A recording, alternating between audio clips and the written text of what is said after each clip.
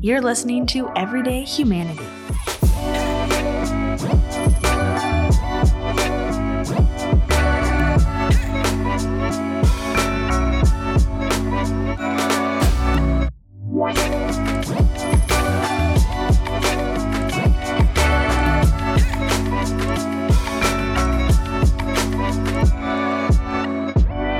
Welcome back to Everyday Humanity. Thank you so much, listeners, for joining us each and every week here. We are always glad that you are joining us this week. It's me, Beth. Hi, I'm back, and I am joined by Dennis. We don't have another guest host this week because we have a very special guest that we're interviewing. So this week with us is Mayor Rosalind Bliss. Hi, Mayor. Hi. Nice to have be with you here. Yeah, thank you so much for being here. And, you know, I told Dennis before we got here, and you and I actually kind of joked about this. I've seen you in rooms. Obviously, you happen to be in a lot of rooms all the time. Yeah. Go figure. And I'm like, but I don't know if we've actually got to hang out. So I'm really excited. But I know that you and Dennis have probably a little bit more history. And so I think I'm going to be very, can women be chivalrous? But I'm going to be. And I'm going to say to Dennis, would you like to start off and ask the first question of the mayor? I know I'm not answering any questions about can a woman because that just You're surrounded on your left and on your right. Yeah, that will not work. And powerful women too.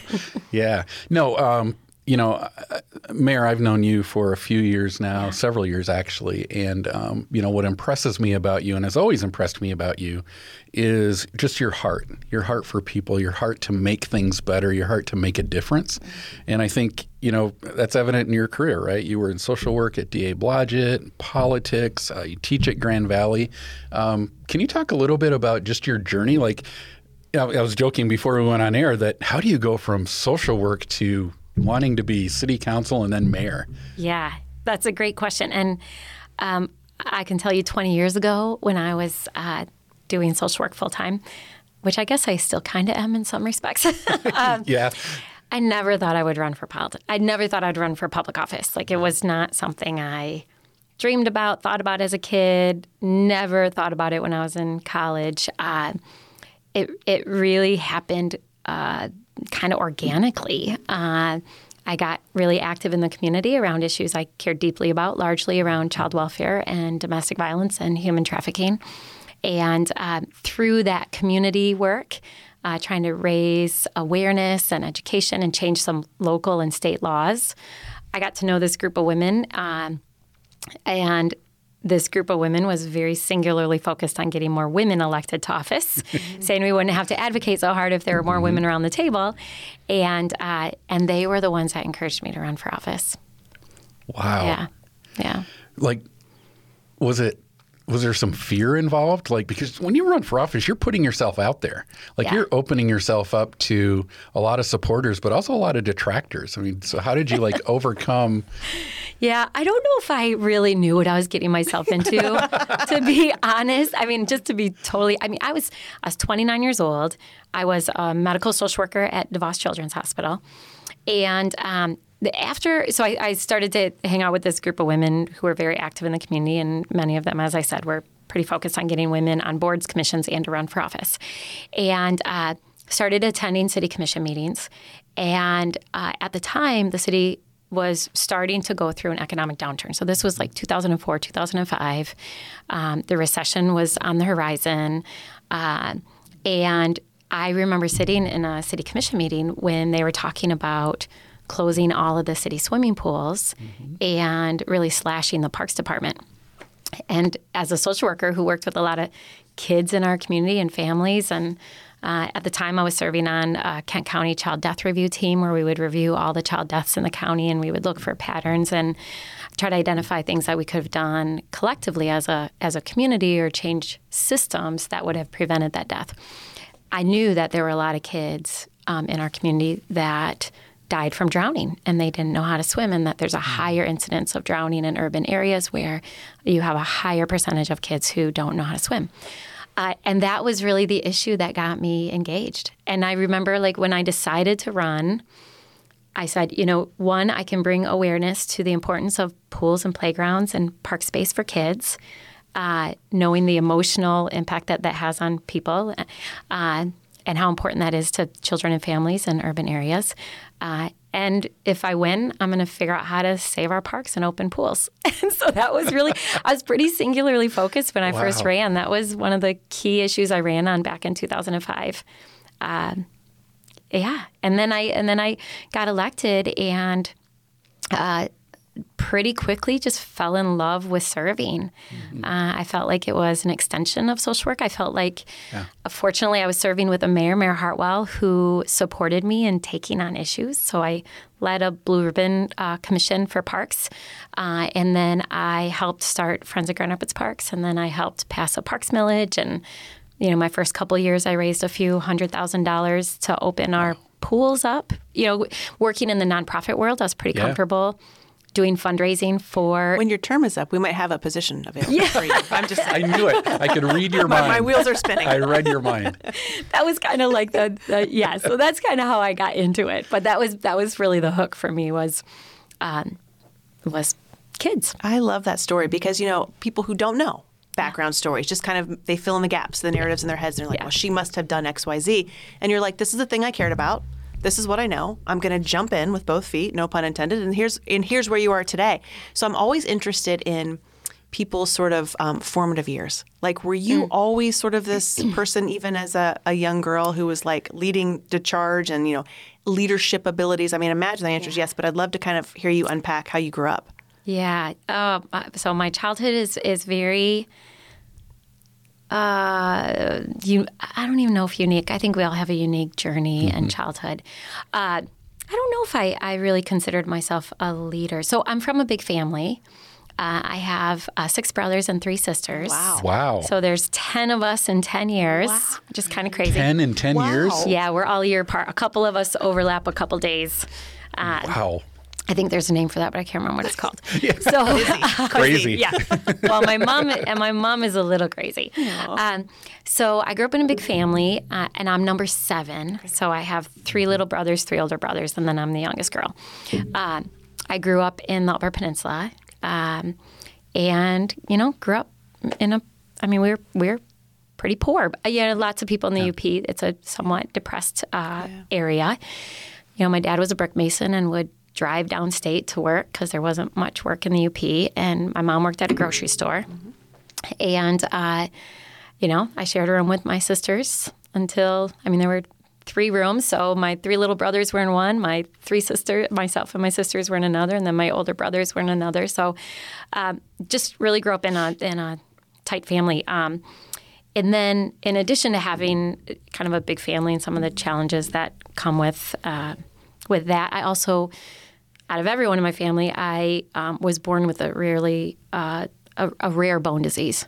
And so I was in the hospital a lot and grew up mostly in a wheelchair till I was about 12, kind of on and off. And so kind of had my own personal struggles with, I don't like the word disabled, but, being a disabled child. And yeah, so I had those struggles, but fortunately I had these really incredible siblings that cared for me. And, my brother Ray, who's a year older than me, would wheel me out to the bus, carry me onto the bus. I had a wheelchair at school too. So it was a unique experience, I think, growing up, having some unique challenges. And I don't think I really stepped into leadership or really took many things on until probably in high school. Like I was on the student council and I, kind of stepped into spaces, tried to lead a campaign to get the school to stop using styrofoam in the cafeteria. So I did some things that were important to me. But for the most part, I was really just trying to, get to rehab and get walking again and stop using crutches. And I'd kind of have this roller coaster where I'd be in a wheelchair on crutches for about 5 or 6 months, and then I'd be off them for about a year, and then I'd be in the hospital again. Wow. Thank you for sharing that. That's so many stories of just overcoming and resilience, right? And I heard the part where you said that your brother Ray, is that what you said? Ray. We're all so just so you know, I'll give you a little fun facts about my family. Ours? All ours. We're all ours. All of our middle names start with C, and then obviously B. So all of our initials are RCB.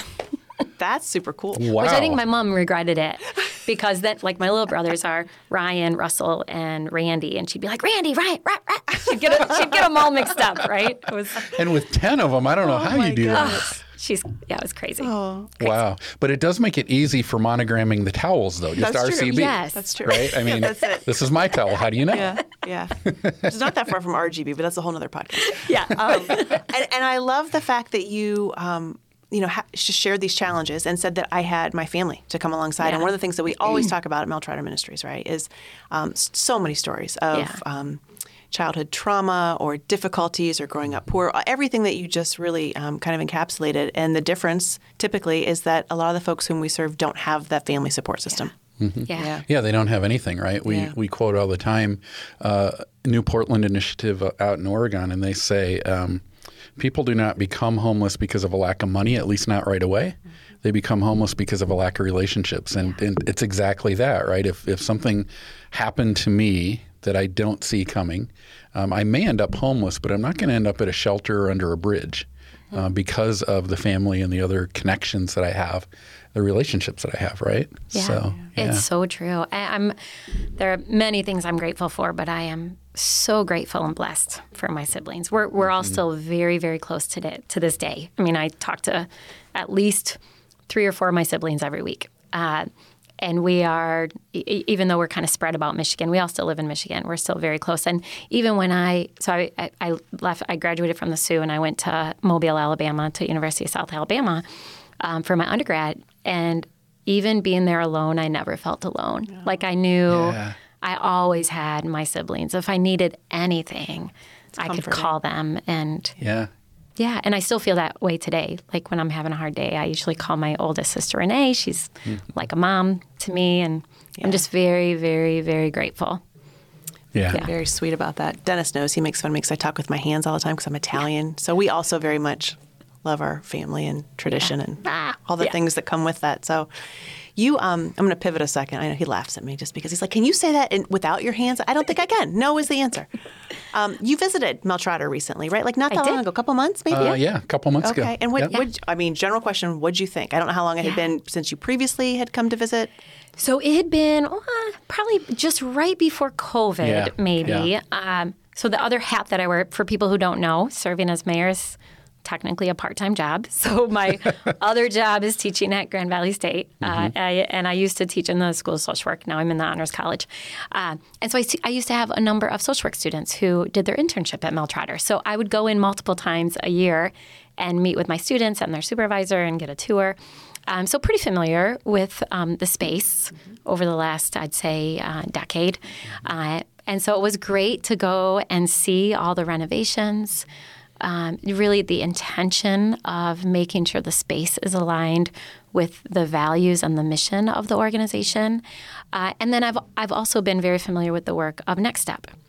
So shortly after I became mayor, I worked with Next Step to have a contract with the city to do public works projects and try to support our nonprofits, but also create opportunity for individuals who needed work. And so I've been to Next Step a number of times as well. So it's really nice to see what the hope is for that space as well as it comes together and merges with Mel Trotter. Yeah. And one of the things that you've talked about a lot, I know is a passion of yours, and as mayor, I think you came in immediately, and one of the things you said you really wanted to impact was housing and affordable housing. So I think I know this answer, but kind of why are you so passionate about housing? And how do you think we're doing on that? Yeah. So my personal, there's a lot of things I care about, but housing is really fundamental to me. One, growing up, we weren't always in stable housing. So my parents had struggles financially when I was growing up, and 2 of their houses were foreclosed on, and it was a terrifying experience as a kid. In social work, I worked with a lot of families in child welfare who were struggling financially, who had unstable housing, and seeing the impact on the families that I served and the children that I worked with. It's just devastating and traumatic, and I just know how fundamental a stable place to live, a place to live where you feel safe, where you can go to sleep at night, where you can wake up in the morning and have a shower and feel like it's a safe space emotionally and physically. That's so critical to people's mental health, to their ability to move forward and to also take advantage of opportunities and to fulfill their dreams and to have a place to develop those relationships with families. All of that is so important. So you're right. So coming in the very first year, I had a list. I actually had kind of a list of goals broken down in different areas. Housing was one of them, because I also saw as a social worker the gaps and the challenges in our system and how many families were falling through the gaps. And I'm a big believer that part of my job in serving is to fix systems. I can't solve every little problem, but I can be a part of changing a system that is has created an environment where it's not working for families. So that's a little bit about why I'm passionate about it. It's so fundamental to mental health and for families in general. And then I started looking at the data. So I also had the joy of working with an epidemiologist for 7 years. So I have a real eye towards data. And I started taking a deeper dive into data and recognizing that there was a bit of a disconnect. And then trying to figure out, like, how do we at the city take a look at what we're doing internally and make improvements? And then how do we work with our community partners across sectors? Because there's lots of folks in our community that care about housing. And how do we bring them together to really take a look at the overall system and create change and have it be more effective? And then have data to back it up to show that where we're effective and where we're falling. And then where we're falling, how do we come up with solutions? It's been a long journey. Yep. So internally at the city, we have done a number of things. We've changed some of our rules related to zoning. We've done some work to try to incent different types of housing, whether it's accessory dwelling units, smaller units. We just recently changed some of our zoning rules to allow smaller lots to become buildable lots. Yeah. We created a number of task force. We just recently started the update of our master plan with a focus on housing and growth. We created the Affordable Housing Fund to be able to have dollars available for smaller scale types of affordable housing. I've been much more aggressive at the state level, trying to get LIHTC, or low-income housing tax credits, in support of nonprofit organizations that are seeking that support. So in the city, we're doing a number of things. 2 years ago, we started to contract with Ryan Kilpatrick, again, an expert in this space, to help us do better. And then in addition to that, for about the last 3.5 years, I've served as co-chair of what was the Housing Stability Alliance, now called the Housing Kent organization, to really try to bring people together at a county level to look at the system, arguing that issues related to housing and homelessness are not just a city-specific issue. It's really a county-wide issue. And quite frankly, it's a regional issue. And we've worked in silos for way too long. So that work is ongoing. Even though we don't see the immediate impact of this work, I really believe long-term it's going to have a huge change. Yeah, I do too. And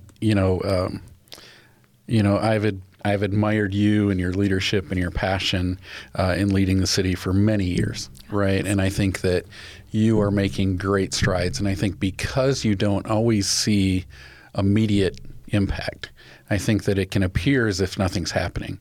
But for those of us that are working inside the system, I think in the last 5 years, for sure, there's been monumental change that is going to do several things. One, it's going to help us get upstream and prevent people from losing their house, right? Secondly, it's going to create housing for the people that need it and can't afford it, whether it's 60% AMI or 50% and below. And I think third, it's going to do exactly, you talked about systems. It is doing and is going to continue helping us build better systems where we do take down the silos, because there have been silos, as you were talking about, city, county, state, whatever. There's also been silos in the nonprofit area, right? Faith-based, not faith-based, housing first, not housing first, right? We've found all these reasons why we shouldn't work together.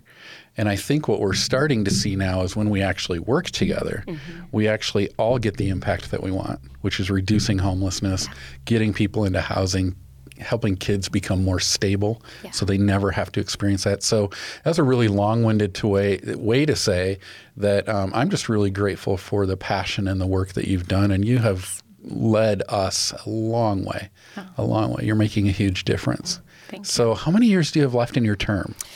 I have 2 years and 8 months. That's pretty close to. I have 802 days. Countdown clock. Yeah. So I only say it because I get asked that quite a bit lately. Right. And I'm like, I still have 2 years and 8 months. yeah.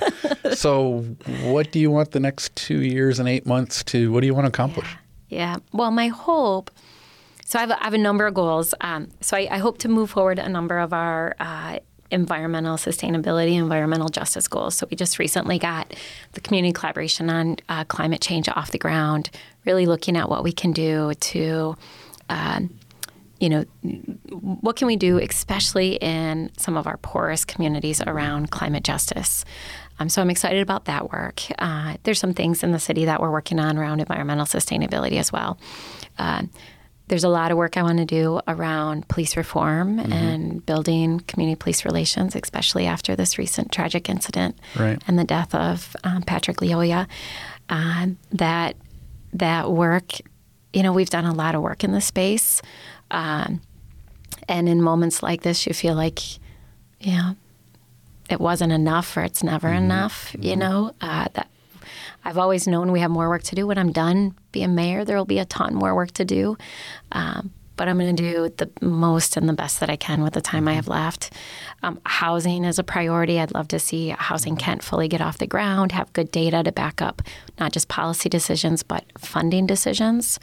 I'm eager to move forward with the Affordable Housing Fund. So if the sale of 201 Market goes in or moves forward, I should say, we'll take $10 million of that from the proceeds of that sale and put it in the housing fund, which will get that fund closer to $17 million.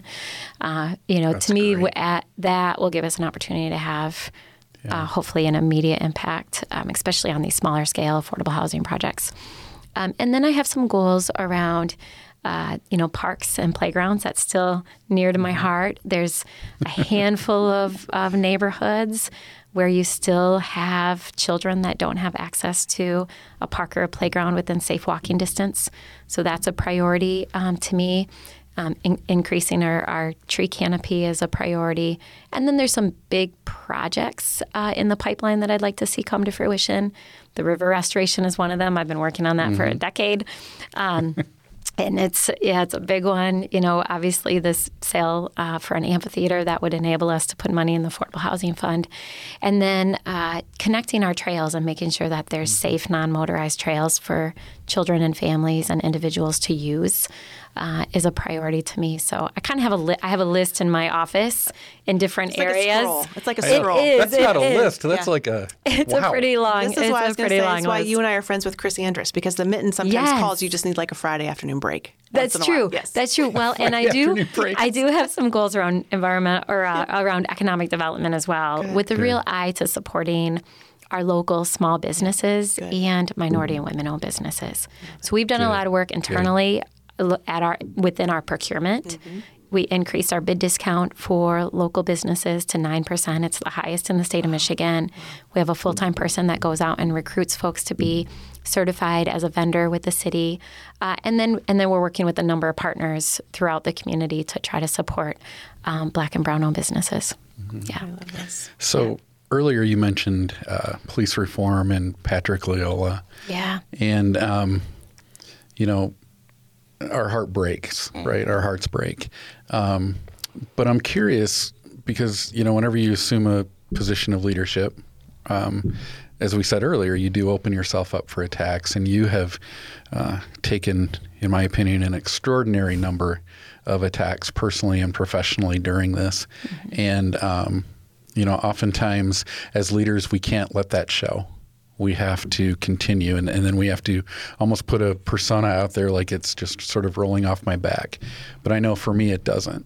I know for me that I can show that, but it really hurts. And I'm curious, to the extent that you're willing to share, what gets you through those hard times? I mean, the incidents that happen in the city, right?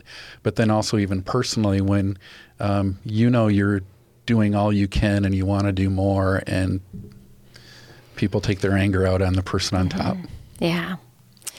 It's a hard question. You're right. I mean, my heart breaks. It really, for a whole host of reasons with this tragedy. And I pray a lot. I pray for wisdom and strength, and then I do a lot of self-talk. Right? I know this is part of the position. I know that I am the target of a lot of anger and outrage and grief and pain right now, and I also recognize that it's not just about me. It's about people feeling unheard, people feeling like they've lived a life where there's significant bias, where they get treated differently because of the color of their skin. And so a lot of what I've tried to do this past month is sit with people and listen and better understand. And it gives me an energy to want to be a part of making sure that action and real change happens. And then, I journal a lot. I've actually been journaling since I was a kid. And I sometimes have to pull back those hard moments I had as a kid. I mean, I got bullied as a kid. I was treated terribly at times just because of my challenges, like being in a wheelchair is a hard place to be. And so I have to remind myself, like, I've gone through hard things throughout my whole life, and I have a strength in me that I have to rely on. So sometimes that's helpful when you can remember you've gotten through really, really hard times in the past, and you can get through it if you put your faith in God and you believe that there's a reason I'm in this seat. Sometimes I don't understand it, quite frankly. I say that a lot in prayer as well. I'm like, God, I know if you didn't want me here, I wouldn't be here, and I'm struggling to understand why you think. Boy, we pray similar things. I mean, it really does some days, quite frankly, especially lately, it does at the end of the day. I just have to put my faith in God and believe I'm exactly where I'm meant to be at this moment in my life, in this season that we're in. And I just continue to be committed to doing the best that I can. And not everyone sees that, and not everyone is going to appreciate it, and I'm okay with that. I think for me, when I'm done being mayor and I walk out that door at City Hall, I'm the one that needs to feel like I did the best I can with this opportunity I was given. And that at the end of the day, that's what we have to measure ourselves up to, right? Like we have to measure ourselves up against ourselves. Like I can't be somebody else. I just got to be myself, and I got to be my best self. And as long as I can walk out of City Hall believing that, then I'll walk out feeling really good about what I've done. Wow. Wow. Yeah. I'm sitting here and like all the Brene Brown quotes and Teddy Roosevelt and the cheap seats and all of the arena, right? It's coming into my mind's eye. And I just think for such a time as this, and I always go back to that, and you nailed it. You're exactly where you were supposed to be in this time, and everything is preparation. And that's a lot of times what we tell our guests too. It's like, this is a season. Mm-hmm. You are not a homeless person. You are experiencing a season of homelessness, right? And you are mayor by title, but you're not just a mayor, right? Like you are in a season of leading, and exactly where you're supposed to be based on everything that God has brought you through. And we all have purpose and passion and design for a much greater purpose than we can see oftentimes when we're in it. Yeah. And that's one of the things that I often to tease Dennis about is like, I don't know if you know, but I came from corporate 25 years, and I was volunteering at Mel Trotter, and I was teaching devotions to guests and just being a part of, I couldn't stay away. I'm like, I love this place so much. And then when the opportunity arose for me to take an actual position on staff, I'm like, oh, sure, right? How hard can it be? I've laughed every day since. I did a good selling job. Oh, my word. I'm like, which one of us is a salesperson here? And but I'll tell you, I mean this, no way could I have done this job 20 years ago. I just wasn't ready. I wasn't humble enough. I wasn't aware enough. I wasn't proximate enough. And I like to think, to your point, that when I walk out of here at some point, whenever that is, God's clearly directing steps, that I will be able to say, thank you for the opportunity. Thank you for preparing me. Thank you for teaching me through it. And I hope I made a difference. Yeah. Yeah. That was good. You're looking at me. I'm speechless. I was looking for a high five or something. I don't know. All right. High five. There we go. Oh, he knows I meant it. It's just, thank you for sharing that. It's a big, big job. And I think that unless you're doing that, it's just so easy to say, she should, he should, they should, all the shoulds. Yeah. And oftentimes, too, it's just, there's a whole lot of gray. And I think what you said was the best thing that I heard, which was you just sit with people. You're just sitting, you're coming alongside and saying, I may not understand all this, but help me. Help me to hear you, see you, be with you. And that changes our perception. Well, it does, right? Becoming proximate Yep. and, seeking to understand before being understood, right? Listening instead of talking. I mean, some of you have heard me say this many times. I've been at Mel Trotter for just over 10 years. I thought I knew everything there was about those homeless people before I started working at Mel Trotter, right? And it was exactly what you'd think. It was full of judgment and very short on real knowledge and real understanding. And now that I've sat there and I've listened and I've talked and I've gotten to know people, it's like homelessness is nothing like what I thought it was, right? It is people exactly like you and I who have experienced something that thankfully I haven't experienced, or if I have, like we've talked about earlier, I had the relationship to help me get through it.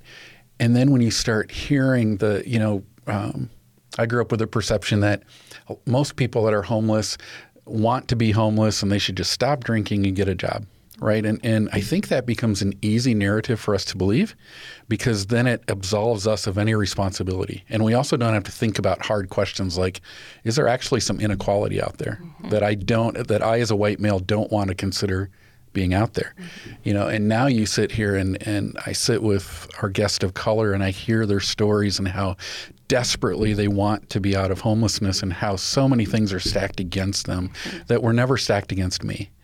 And all of a sudden it changes you and it makes us, I think the three of us would agree, makes us more driven to actually impact change, So, I just, go ahead. No, and I was just going to add to that, and I think that's what grounds me as well is that regardless of a lot of the conversations I've had in the last couple weeks, and even before that, there's a shared priority of even a shared love for our community, even with people who are super frustrated and angry about their situation or some of the experiences they've had.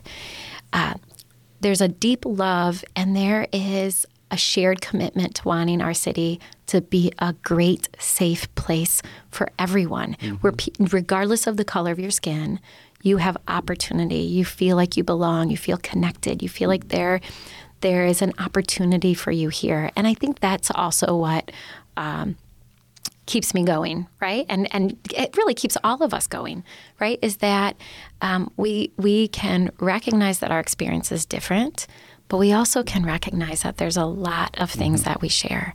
There's values that we share. There's commitments that we share. There are things that we love that we share. And I just feel like so often nowadays we spend more time talking about what divides us or what separates us instead of what brings us together. Yeah. And there's actually a whole lot that brings us together. That sounds like a podcast called Everyday Humanity. Yes, it does. Yes, it does. Well, I cannot thank you personally enough. It's just anytime I can be in a room with a strong woman who is making change in the world, I'm just very grateful. Yeah, so thank you for everything that you do in our community. Thank you. Yes. It's a joy to join you. Yes. Yeah, thank you so much. Just know that there are a whole lot of people that are here for you, that are praying for you, that support you, and that see you. So just remember that, right? In the downtimes, when you hear all the negative voices, just remember there are far more positive voices that are with you. So thank you for all that you do. And thank you just for your friendship and for your support of Mel Trotter. Yeah, thank you. And thank you for what you both do. I mean, Mel Trotter is a gift to our community, and you are doing work every day that people don't see, and you're just helping so many people, and you're having an impact that I think, again, sometimes you see the effect of your work that day, but very often it's years before you see the impact of the hard work that you do. So thank you both for your service. Yes, yes. And listener, thank you too very much, as always, for joining us here on another episode of Everyday Humanity. And we will see you next week.